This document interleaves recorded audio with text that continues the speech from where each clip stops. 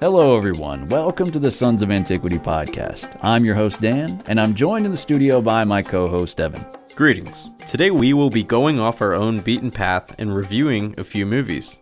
Why, you might ask? Because they're set in the medieval period, of course. While there are many to choose from, we've carefully selected 3 popular and highly rated films. I don't know if they're highly rated. And rated.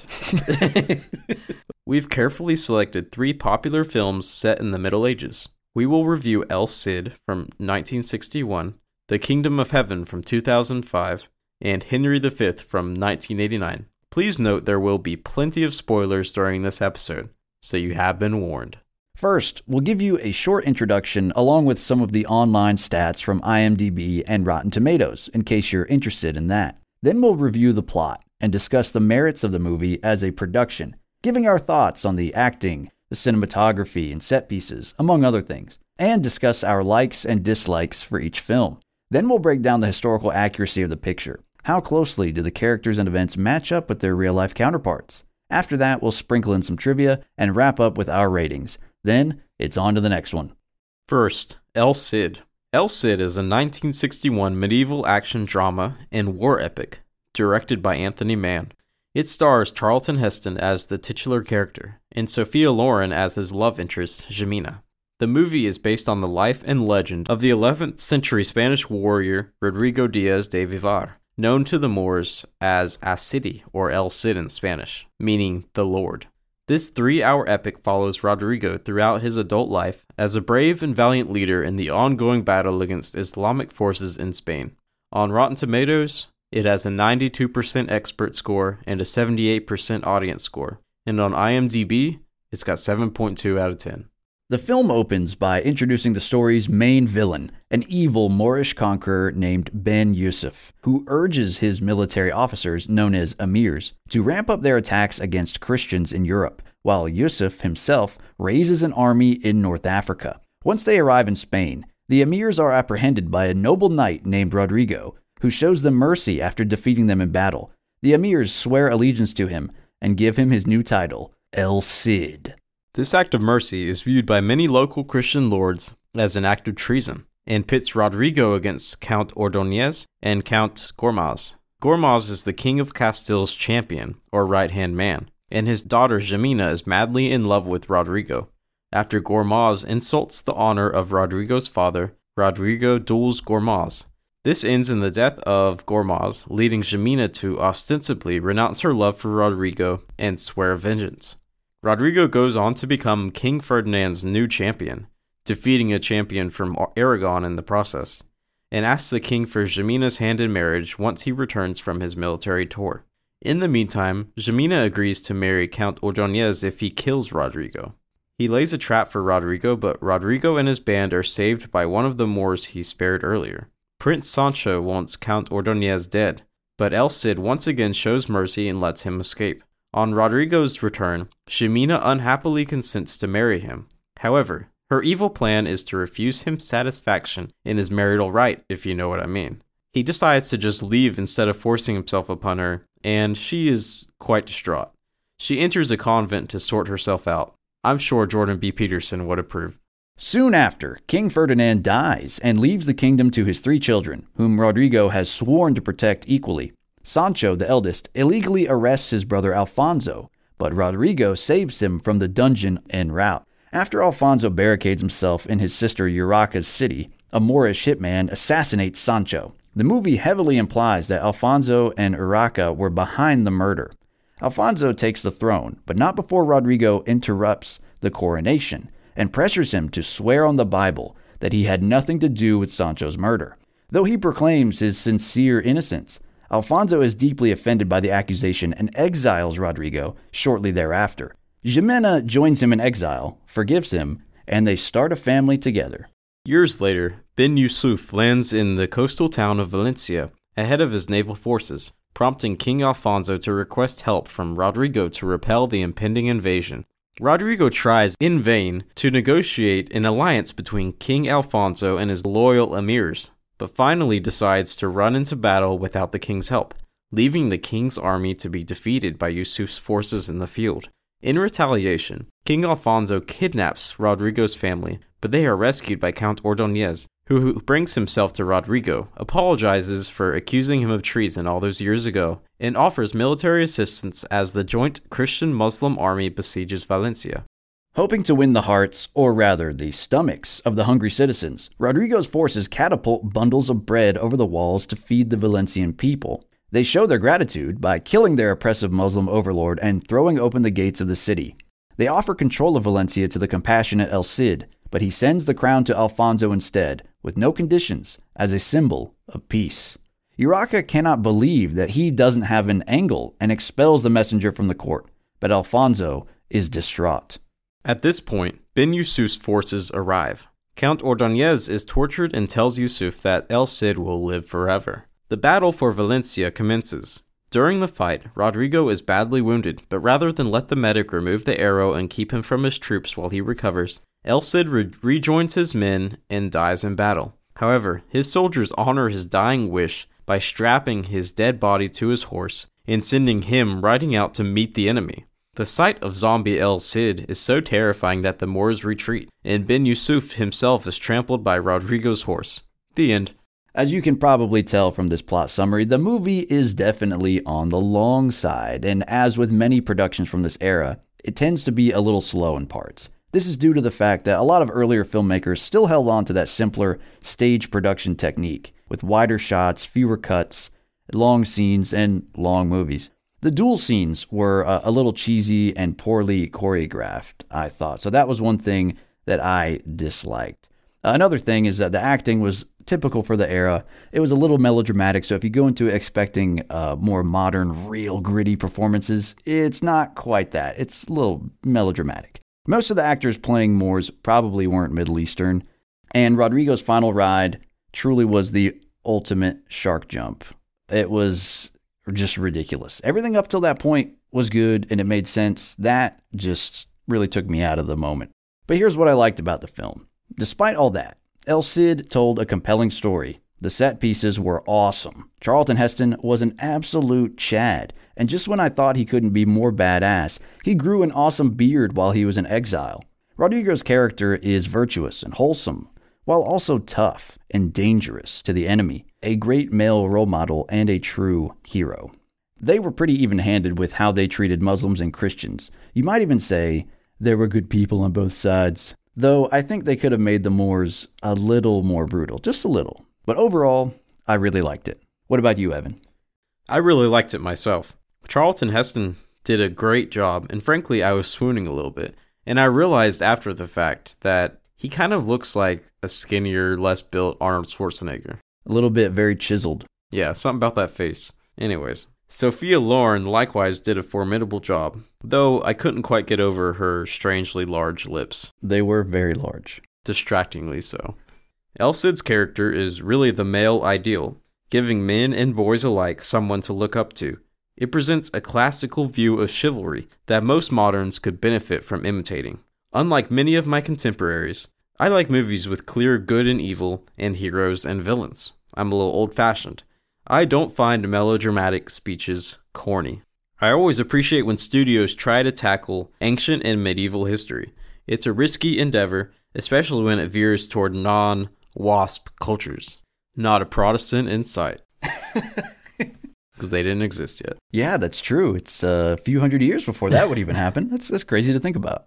That being said, I did dislike a few things. As Dan said, the ending was a bit ridiculous, but still kind of cool nonetheless if you suspend the realism in your mind. But that's a lot of realism to suspend, that a whole army would be so terrified that this guy really did live forever and he was immortal that they would just all run away. I don't think ancient Muslims were scared that easily. I don't think modern Muslims are scared that easily. Yeah, because it's against their belief system to think that a person could resurrect. Yeah. Like before the end times.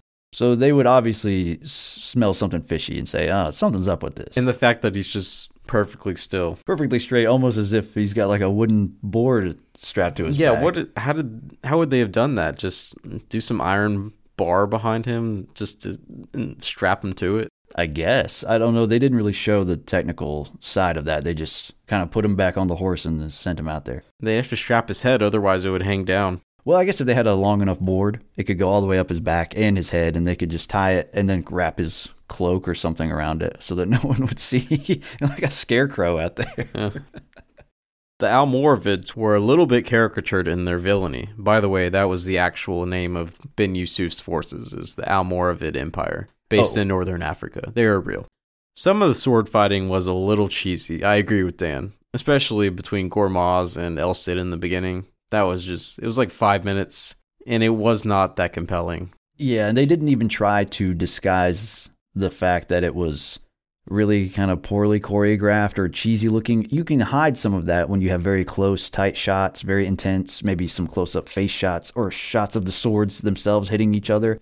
It wasn't that compelling. And it was lame how they didn't even show him dying. It was just under the staircase. That was such a ripoff. Like, I'm going to sit through this, but at least I'm going to see a death at the end, right? Yeah. Wrong. Now, I compare that to when Rodrigo was the champion against the Aragonese champion. That was a very good scene. Yeah, where they jousted and then they fought. Yeah. That was cool. That was really cool. That wasn't cheesy at all. I don't know why they couldn't do better on that sword fight, because there's just night and day difference between those two. They could have done better. Anyways, like I will discuss in a minute, there were a number of historical inaccuracies. Most of these were done to make the story better, and I think they did.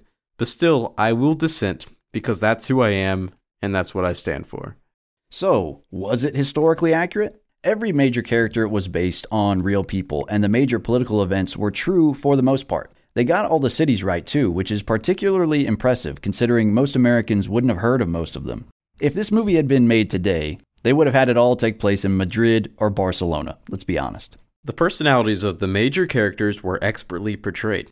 Alfonso was called the Valiant in his lifetime, as the movie attests, whenever they lose the battle and he's saying how brave he is and all that. Urraca was called the Mad, and the movie did a great job of making her seem pretty petty and cruel. Sancho and Alfonso are shown as flawed and not fully competent, but not the worst either, true to reality. Yeah, and I really liked how their characters started off. They could be villainous, they could be okay, and they went through some changes. Well, one of them died, that was a big change. But but the other one, he seemed like a bad guy, and of course he kidnaps Rodrigo's family, but then he kind of has a change of heart, correct? And That's they right. make amends. So it was nice to see a little shades of gray there, but he eventually comes around. That was nice. It's so rare to see character development. Or what's it called? The Like a character arc. arc, thank you. We don't have to go off on a tangent, but like Marvel movies, if you got a woman in there, she's going to start out perfect and she's going to end perfect in every way. I like it when movies have a character arc. It makes it more compelling instead of like, oh, she's going to like knock out 100 people easily. Yeah, even though she's 100 pounds soaking wet.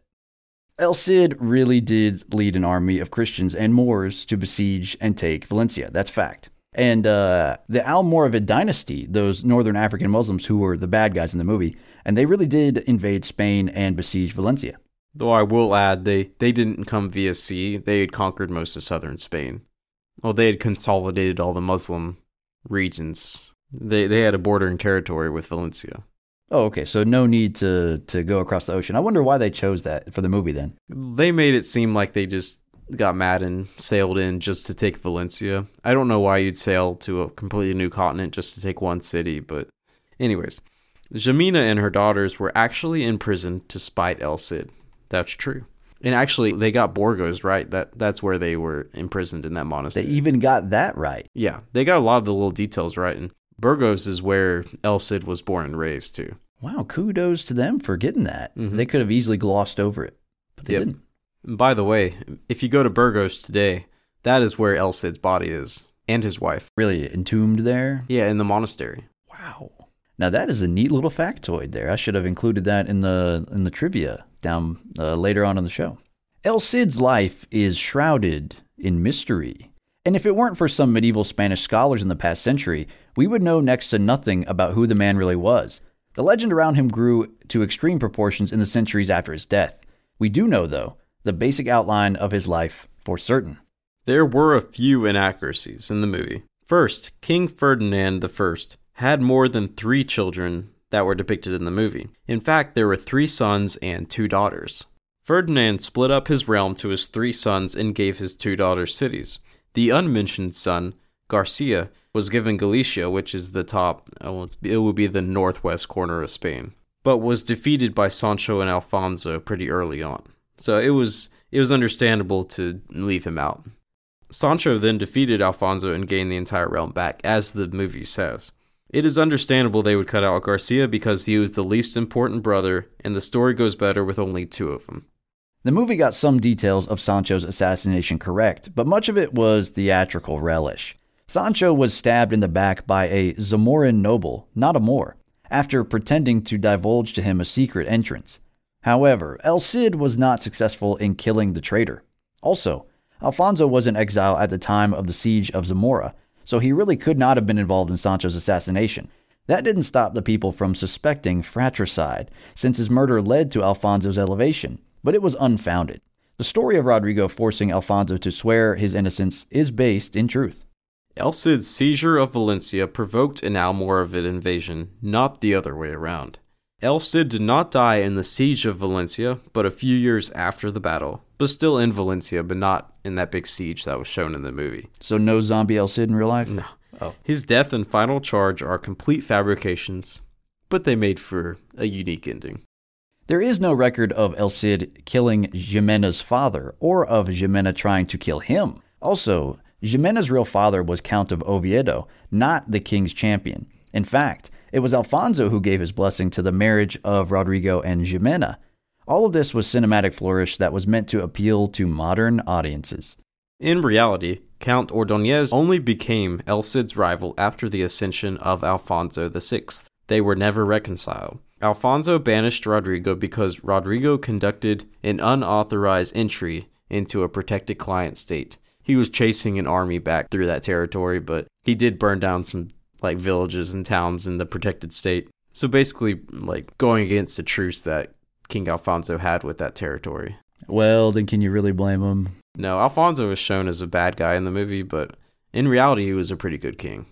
There were a lot of client states that paid him tribute so that they could have protection from his armies. Well, that makes sense. Yeah, a lot of the Muslim taifas were that way. I learned a lot doing research for this one. Yeah, it was an interesting time period that I have rarely dived into. So that was fun to research.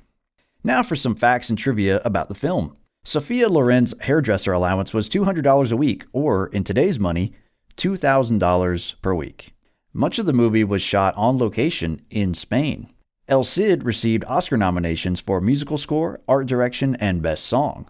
And in some Muslim countries, the end of the movie has been edited to remove the defeat and massacre of the invading Moors.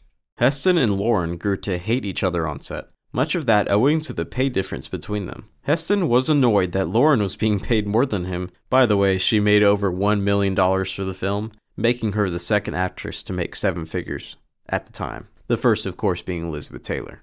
Thousands of local extras were hired for use in the wider shots. 30,000 costumes were procured for the production. None of the actors for the 23 named roles are actually Spanish. Even Ben Yusuf was played by a Czech actor. The movie made $50 million on a $6 million budget. And President JFK screened the film 3 different times at the White House. So would we recommend this? And what score would we give it out of 10? I would recommend it. It does a good job of covering the time period and the legendary El Cid. 8 out of 10. I would also recommend it. It's a well-known, well-loved movie from a fantastic era of film, and it tells a unique story. I give it 8 out of 10 only because I took 2 whole points off because it is so darn long. If it had been edited down a little more, it would have been, I think, a 9 or a 10. Next, Kingdom of Heaven. Kingdom of Heaven is a 2005 epic historical fiction drama directed by Ridley Scott and starring many big names such as Orlando Bloom, Eva Green, Edward Norton, and Liam Neeson, among others. On Rotten Tomatoes, it scored 39% on its expert score. However, it got 72% for its audience score, one of those classic discrepancy cases. And on IMDb, it got 7.2 out of 10. Not bad.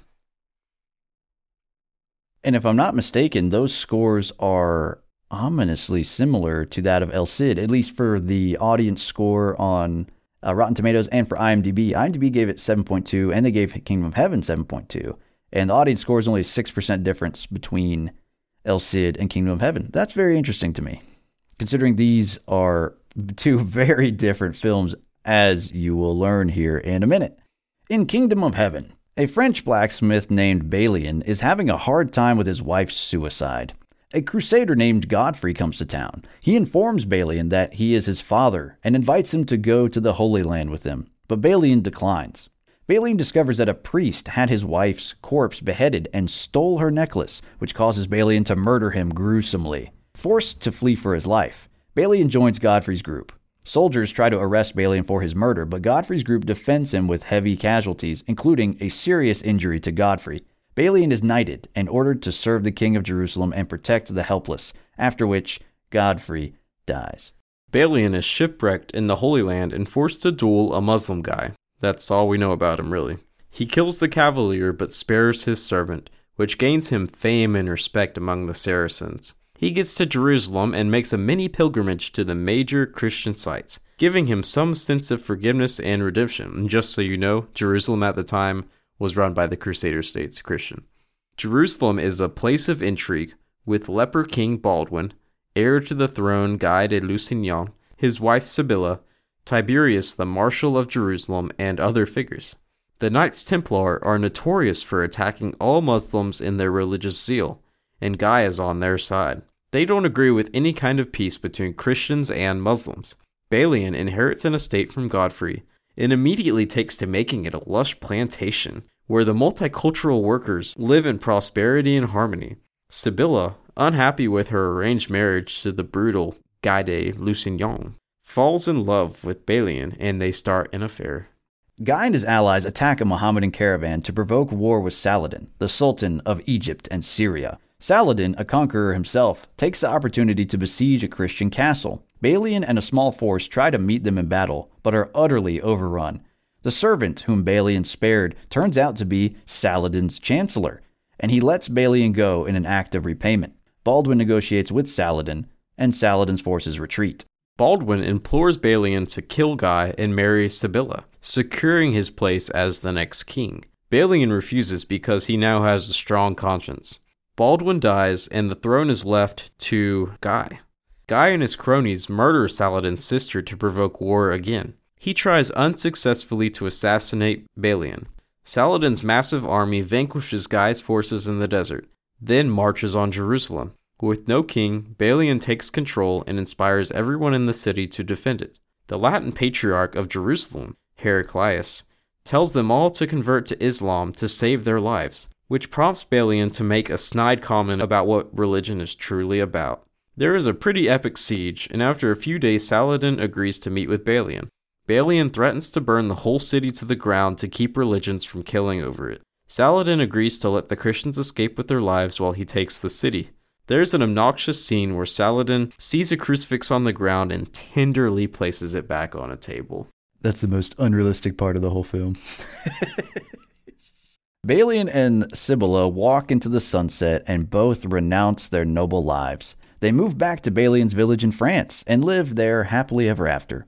But, as the epilogue notes, nearly 1,000 years later, peace in the kingdom of heaven still remains elusive. The end.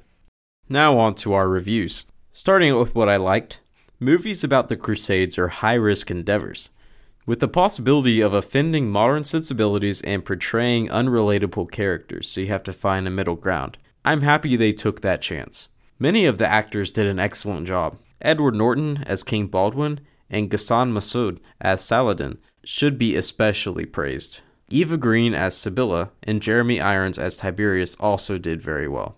The Siege of Jerusalem was epic, and its visual effects were likewise spectacular. This was the best part of the movie, in my opinion. But now, about the dislikes, where do I begin? I have two major issues with the film, and many minor, but we won't discuss everything. First is the historical inaccuracies. While most of the characters are real people, their stories and beliefs were so different from the film that the genre of historical fiction seems a stretch. Second, the message this movie sent to its viewers was objectionable and frankly trash. I resented their portrayal of the Knights Templar as a bunch of brutes and terrorists, which essentially they were, in the film. In reality, they were honorable and self-sacrificial. The whole point of the order was to protect Christian pilgrims in the Holy Land against attacks from the Saracens. And that's where they came from. I know they got corrupted over time by money, but they were never going out and just killing innocent Muslims for fun.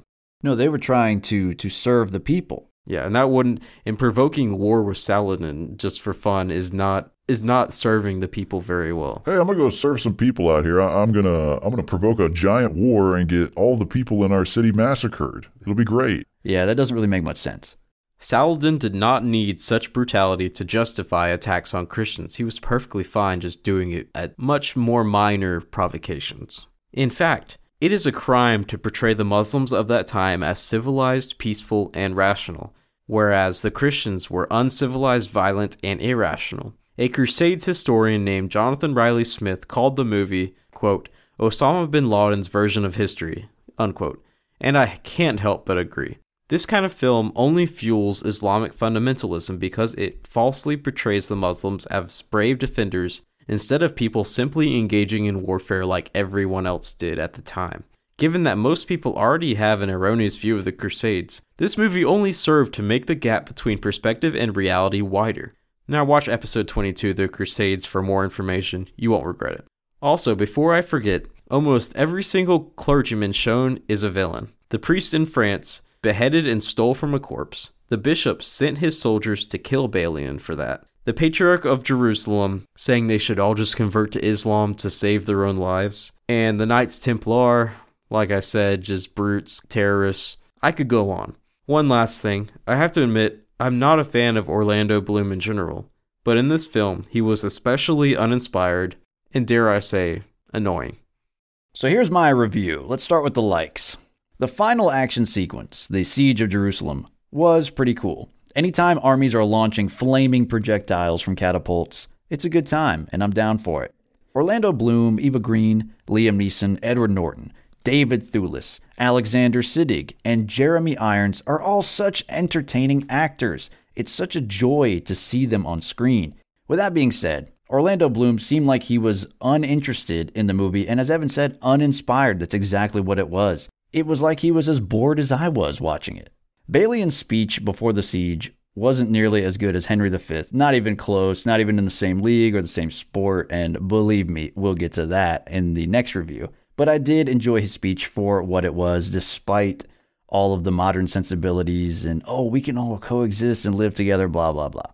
King Baldwin's mask was creepy and cool. I really like that aspect, especially when you got Edward Norton's voice behind it. So good, really like that character. The desert scenery was a nice change of pace from the other two movies, and I'm glad we picked one that was set in the Middle East instead of Europe. It balanced things out. And when Balian burns the dead bodies inside the castle to prevent the spread of disease, and the priest tries to stop him, he says, God will understand. And if he does not, then he is not God, and we need not worry. I thought that was kind of a badass quote. Like, hey man, we're doing what we gotta do to save the people. This is war. I like that. But here are my dislikes, and there are many. So strap in. I'm not such a stickler for historical accuracy, but even I have to admit that a lot of it was just pure fiction. But more on that later. Balian's dad, Baron Godfrey, played by Liam Neeson, suddenly shows up and expects his son, who's like 30 at this time, he's never met him before, just to come with them across the world on this adventure to fight for a tiny scrap of land. That's what he expects him to do. Seriously? And then his character dies not long after that, so Liam Neeson was just wasted in this film. When Balian inherits his dad's land, he somehow is the only person that knows that you can dig a well, even though he's just a blacksmith. Like, nobody there on the land knew that if you just dug down about 20 feet, you could get fresh water. How did he know that? How did they not know that? Why was there no water on this land before? And how did Balian return to his French village when he was still wanted for murdering the priest? It's not like that just went away. You know, he went back with all those people. Oh, that's what happened. Balian hid in a bush for a minute, and the stars went away. That's what it was. Goodness gracious. The writers just didn't think of that, I guess. There was a lot of bad CGI, especially in the wider shots of the armies, and even in the scene where Balian fights the servant of the Muslim cavalier. Terrible green screen effects in that scene. And a lot of shots would zoom in on one character after the last line of dialogue, which is a common technique seen in older melodramas and karate movies, but it was just very weird and it threw me off.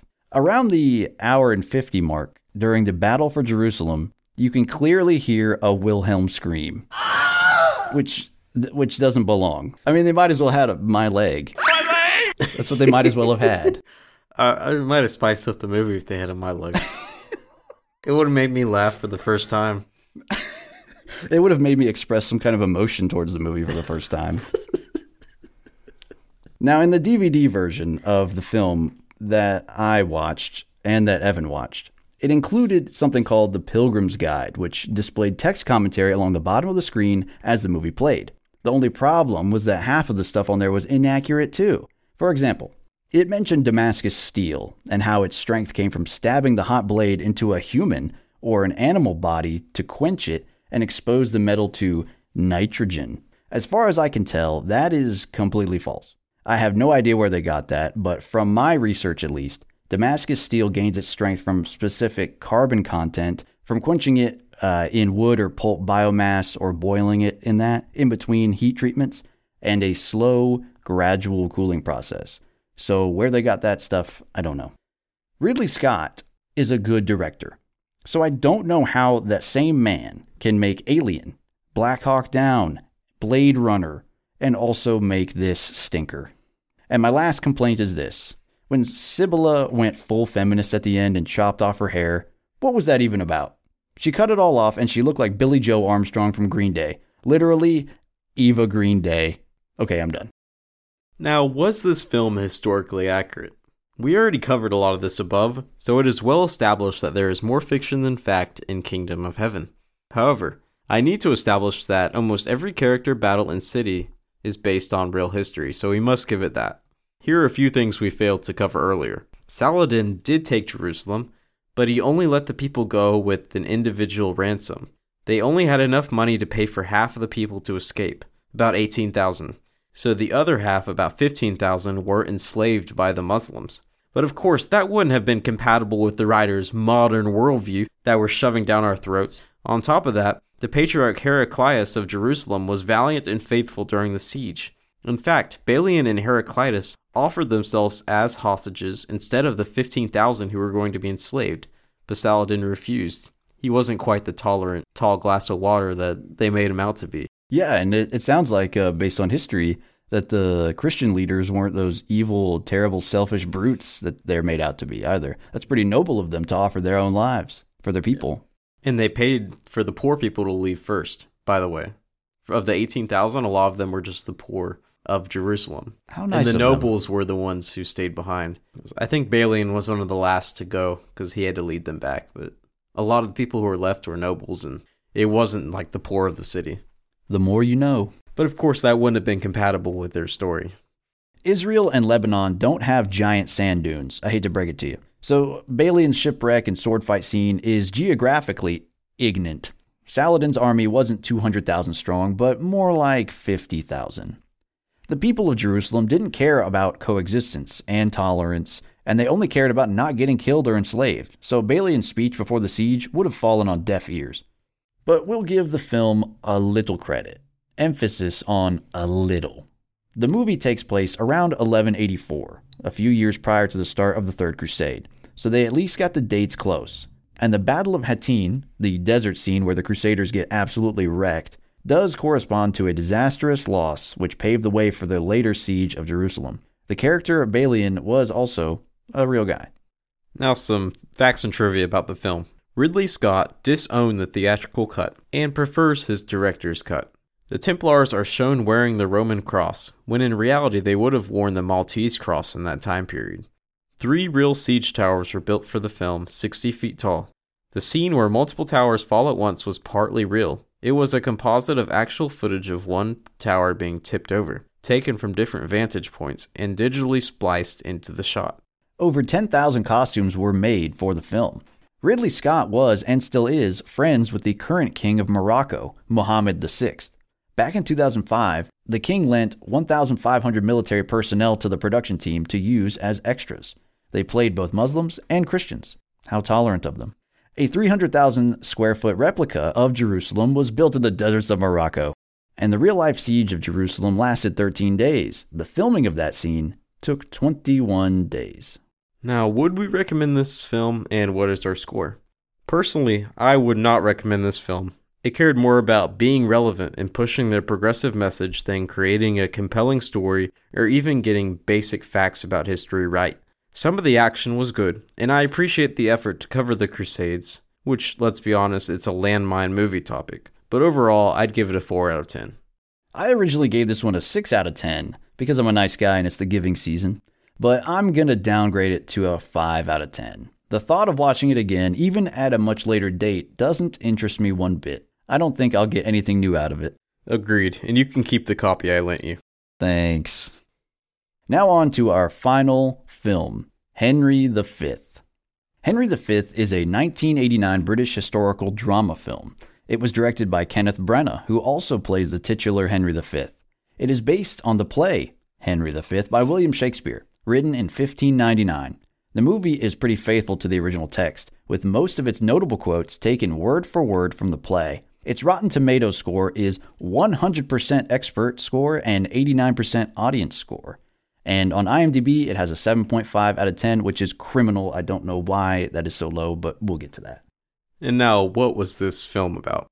The chorus, a single narrator in this case, dressed in modern attire, sets the scene. In the year 1415, King Henry V of England gathers his advisors in the throne room as the Bishop of Ely and the Archbishop of Canterbury attempt to convince him to invade France, explaining that he is the heir to the throne and would be justified in doing so. Before he can make any concrete plans, a French messenger named Montjoy enters and presents Henry with a set of tennis balls, a taunt from the Dauphin of France. Henry takes the insult in stride and vows to conquer France. Meanwhile, Henry's old friends Corporal Nym, Ancient Pistol, and Bardolph reminisce at Mistress Quickly's inn over the good old days with Henry, while another friend, John Falstaff, grows ill in the next room. They all knew Henry before he was cool.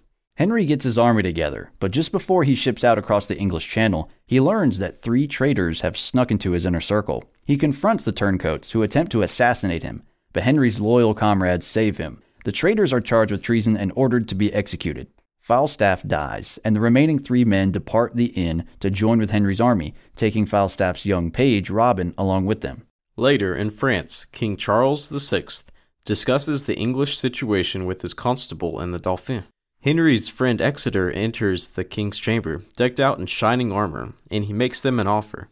Surrender the crown, or the English will take it by force. Charles says he'll have his answer in a day, so Exeter leaves. The English reach the city of Harfleur, and there's a ton of explosions going on for some reason. Henry gives a rousing speech. The men rush into battle with renewed fierceness, and in exchange for surrender, Henry promises to treat the city's inhabitants well. The governor agrees, and the city falls to the English.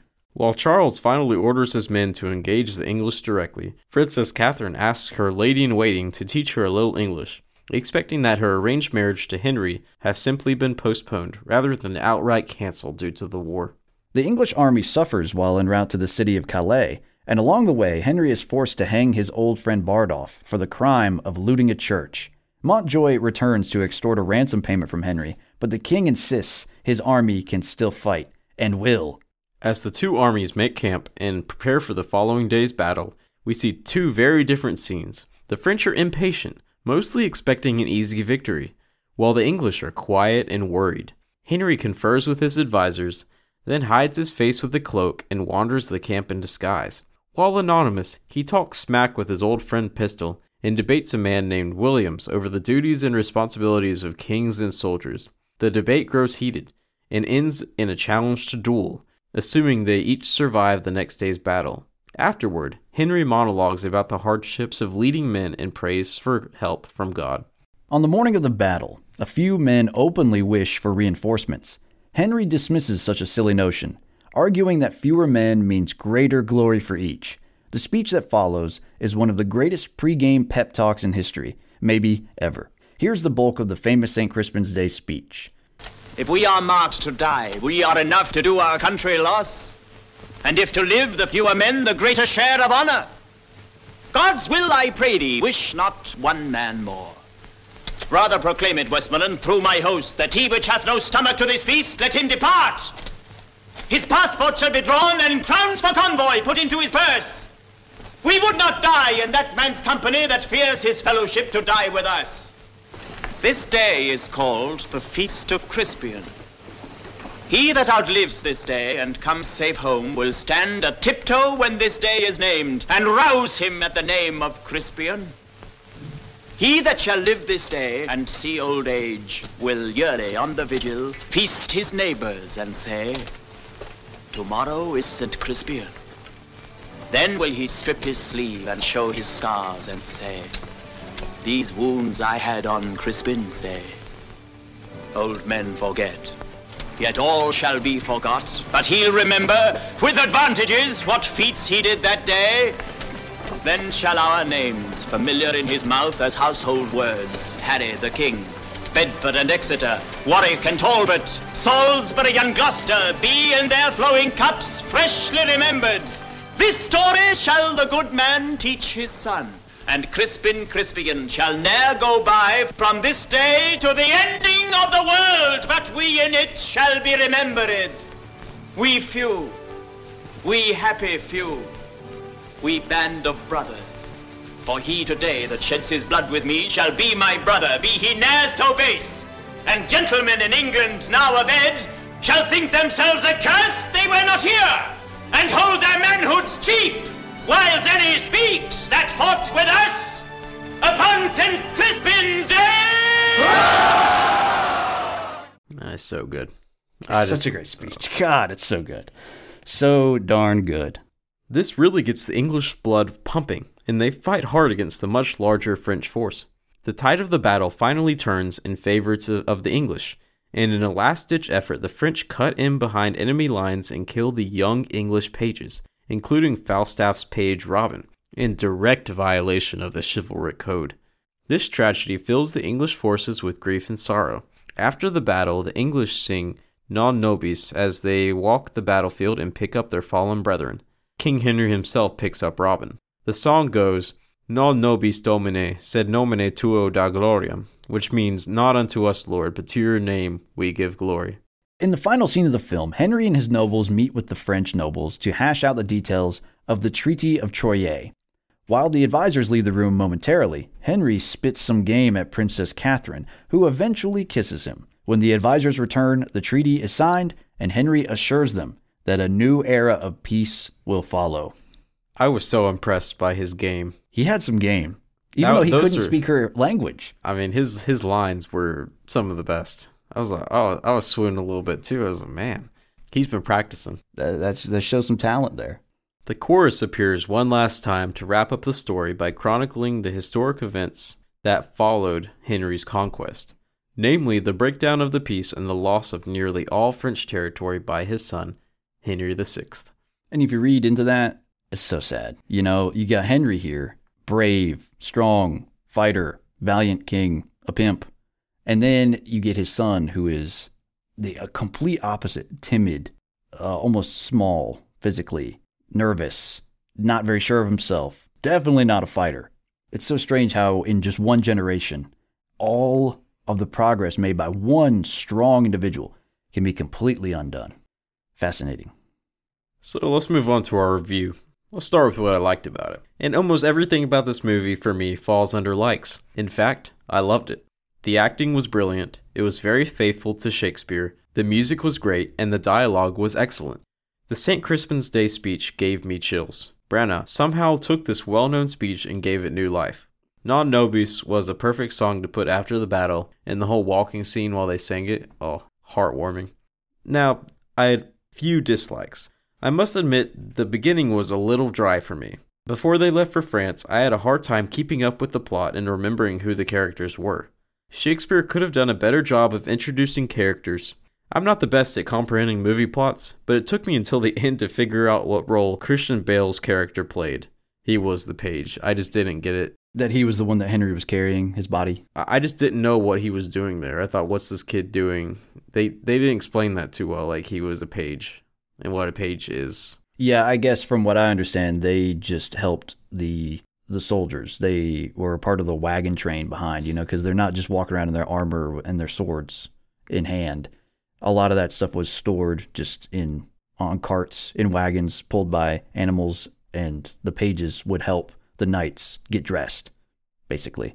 So for them to kill these just helpers, for the French to kill them. That's, I guess, why they were so upset, which anyone would be. Now for my review.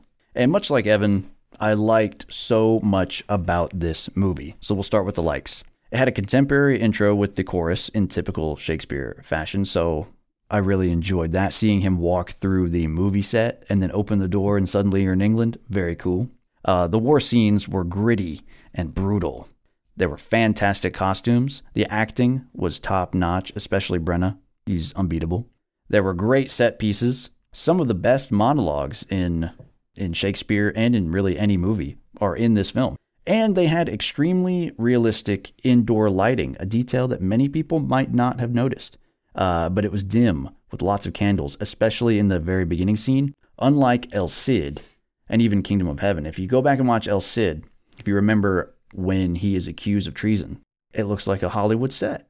Imagine that. There's lights all over the place. There's lights above them. Where's all this light coming from? It's a castle, indoors, no windows. How are all these candles giving off this bright white light? So when you think about it, it can kind of take you out of the moment for a minute. But I love that they had that attention to detail in Henry V, with just the candlelight very dim, like it would be in real life. Now, there are just a couple of dislikes, very small. The random explosions at Harfleur, I cannot fathom what that was about. They didn't have gunpowder at the time, I don't believe.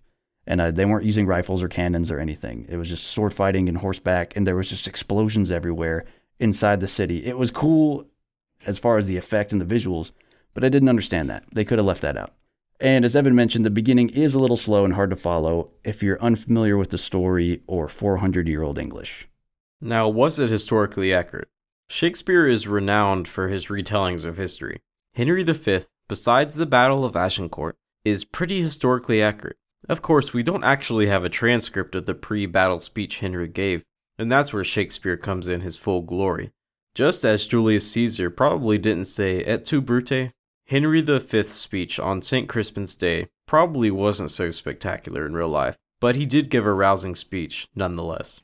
The Battle of Agincourt contained more historical inaccuracies than any other part of the movie. Much of this was due to the limitations of the stage. Shakespeare couldn't set up a full battle sequence on the stage, and the movie did a little better with it by having it on an actual battlefield with real cavalry. In the movie, the spikes are merely props, but in reality, they inflicted major damage on the French cavalry. There is also historical ambiguity over the massacre of the boys. If it did happen, it was probably villagers or noblemen from a nearby village in Agincourt.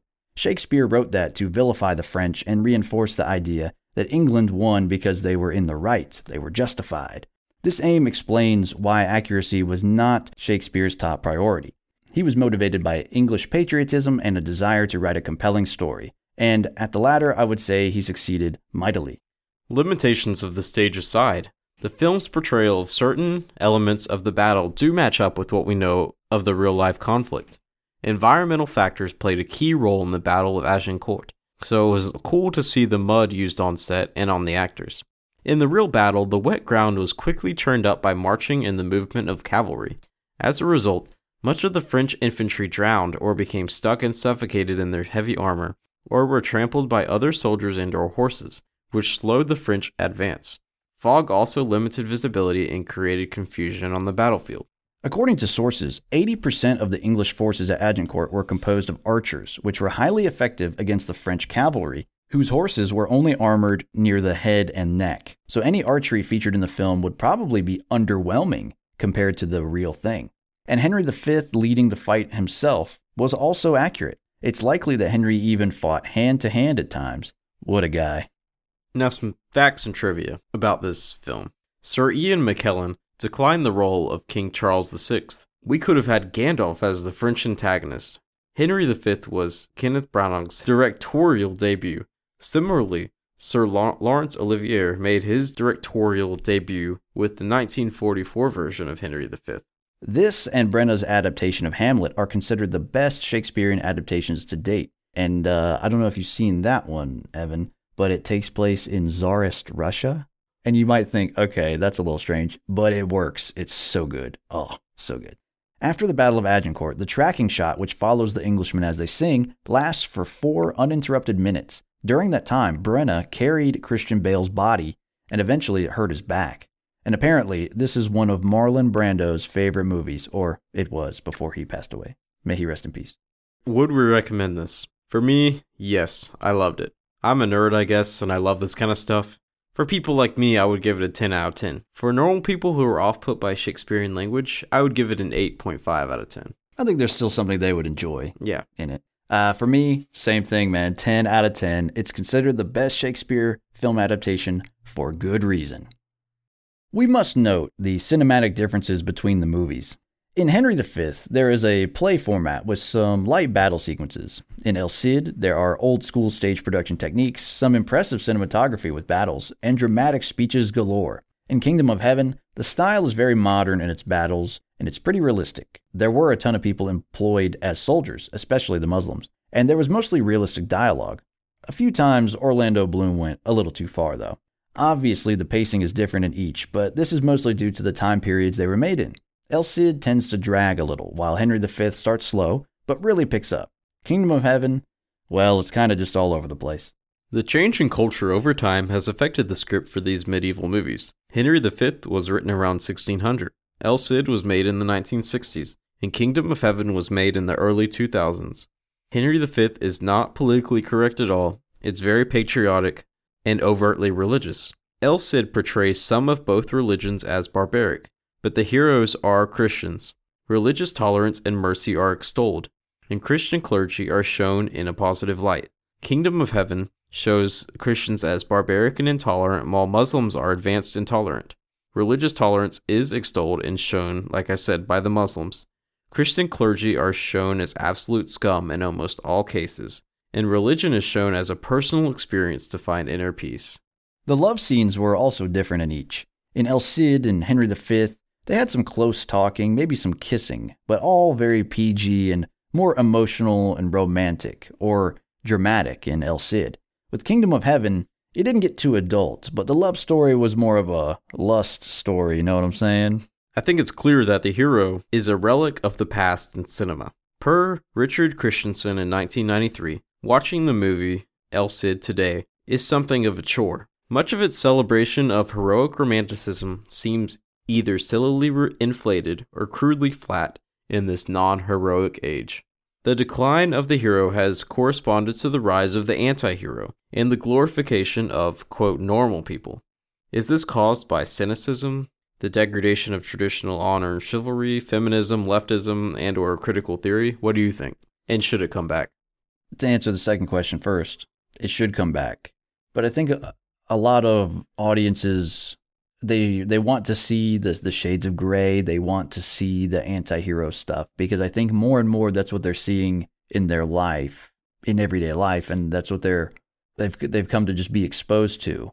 So it's sort of a chicken and egg thing for me. Like, which came first? Did we start showing anti-heroes and then it got normalized and so people expected that? Or did people start asking for it, asking for the anti-hero story and demanding that? And so then Hollywood provided that. And I don't know. I mean, some people would probably trace that back to The Sopranos, and you could probably do a whole episode on that, on why people are yearning for that, or why modern audiences tend to have more of a shades of gray morality in their movies. And I don't really have an answer to it, but I have recognized that the trend is certainly there. But I think there is a market for more heroic film. What do you think? I agree, and I think it's all those things I listed. There are a lot of things going against the hero. I mean, we're tearing down statues, of course. That's the obvious one. We're tearing down statues of our former heroes, because nobody's a hero anymore. Everyone has faults, and if you have faults, you get canceled. But also, cynicism is a little bit less obvious, but people just don't believe that people can be heroes for good reason. They think if you do something heroic, it's to gain something. Like I said, they're so cynical. They can't imagine a world of a knight who just does heroic stuff just for the sake of doing it. Yeah, that is a foreign concept to people, because everyone is asking, well, what's in it for me? Mm-hmm. I agree. And like the leftist movements are generally anti-authority figures, so you're going to have them like oppose any kind of firm good versus evil, knight versus dishonorable person kind of mentality. They like the shades of gray more. Yeah, and that's an interesting point. You might call them the the people who are promoting the message, the woke mafia, they tend to hate people who belong to any type of hierarchy of any kind, especially if it's a good one, a religious one, unless it's, a Muslim one, maybe. But a knight or a police officer or someone who belongs to a hierarchy who is considered a good person or who tries to be a priest, those are always characters that they either make evil or they just neglect to make them the focus of the story and make them good. They don't choose El Cid to be the main character. They would choose some random person. They don't want those characters to be represented in any positive light. If you belong to a hierarchy that is designed to do good for people, you're immediately out. I would venture to say that more serious movies are made about the classical era, around 500 BC to 500 AD, than are made about the medieval era, which could be considered 500 to 1500 AD. Now, is that because we find the ancient Romans more relatable than medieval Europeans? That we prefer Gladiator and these things like that? What do you think, Evan?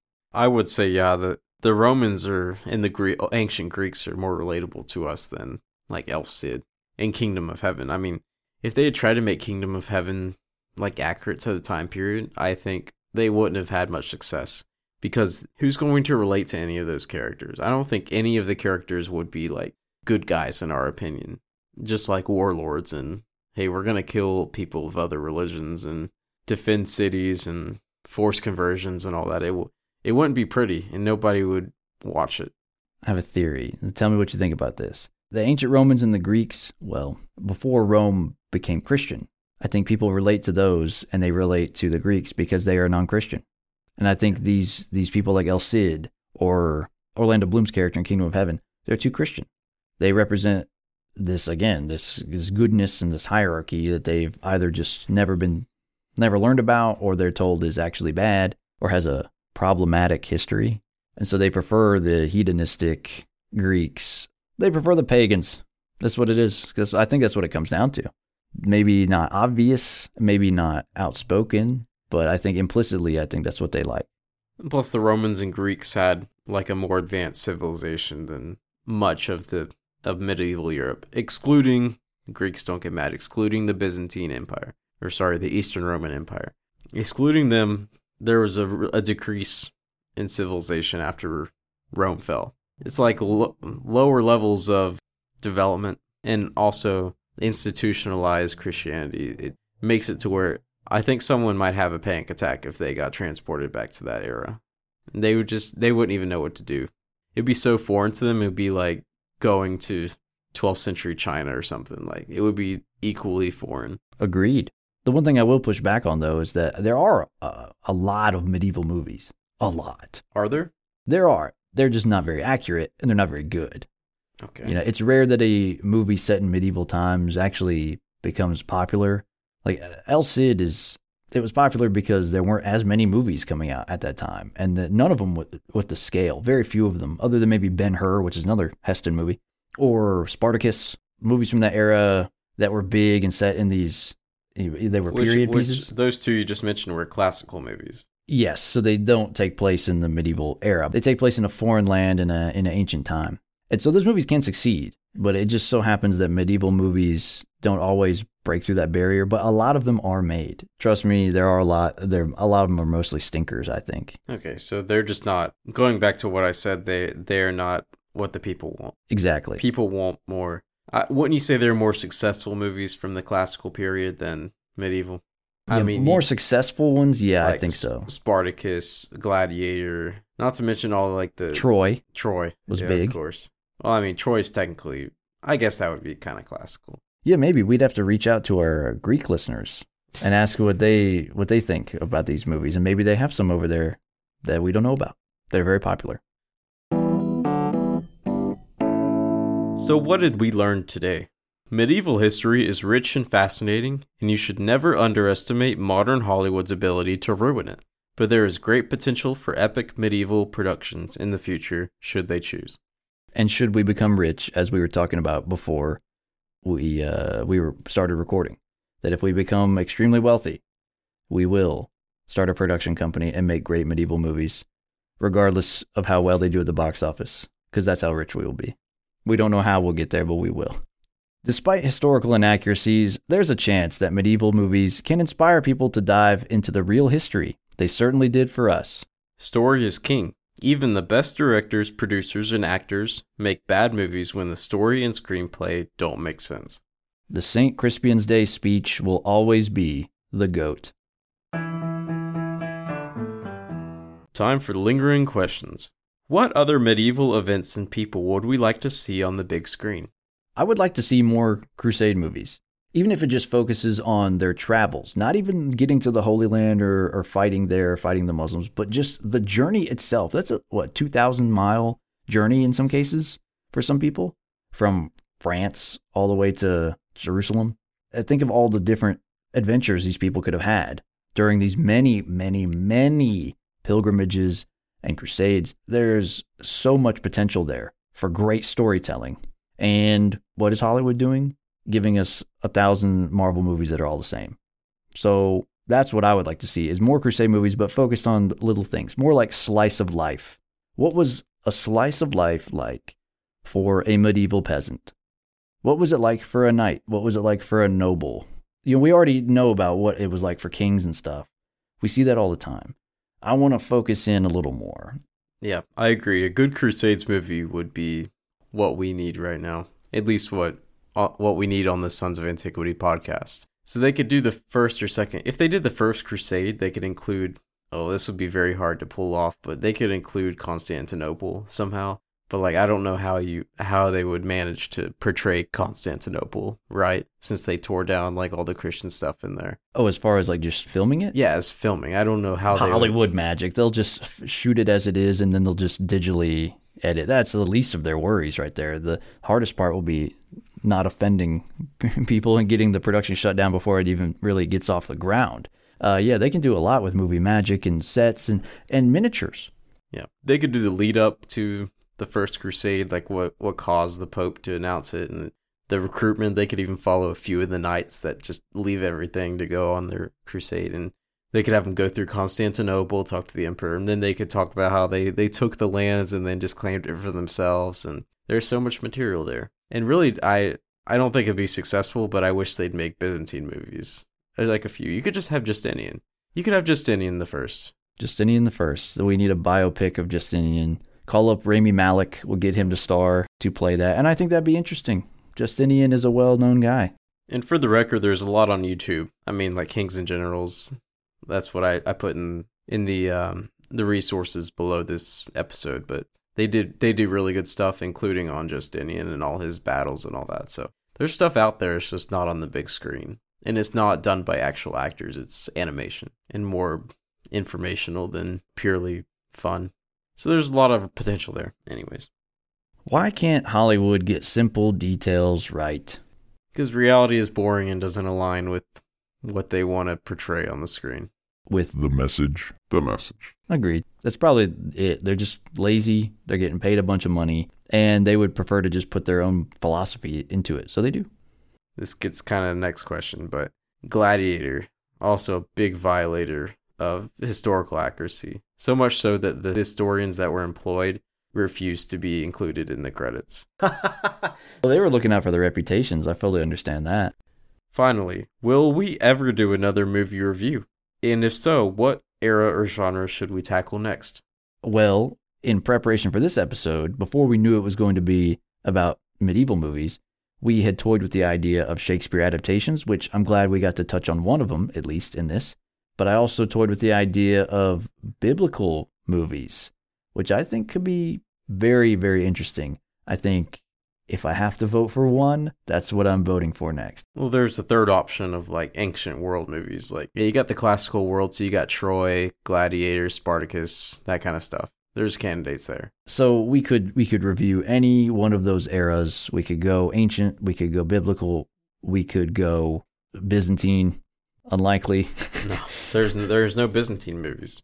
But I'm definitely pulling for biblical movies. That's my vote. Well, there's lots of good options there. The Moses movie, Ten Commandments. Ten Commandments is awesome. Heston. I haven't seen it. There's so many Jesus movies out there. Passion is great. Oh, Passion of the Christ, of course. And there was one other one I thought of the other day. There's the Bible series. That was like the 10-part series they did. Oh, the Bible? Ago.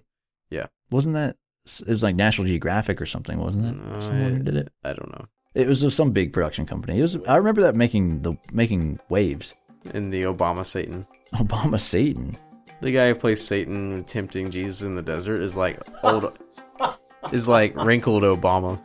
I do remember. That's probably the controversy I'm thinking of. Yes, I do remember that. Wrinkled Obama Satan. Oof. Wow, you kind of unlocked a hidden memory there. I'm going to have to go do a deep dive into the Bible show that they made with that. See where it takes me. That's all for today's show. Make sure to like, subscribe, and leave your comments.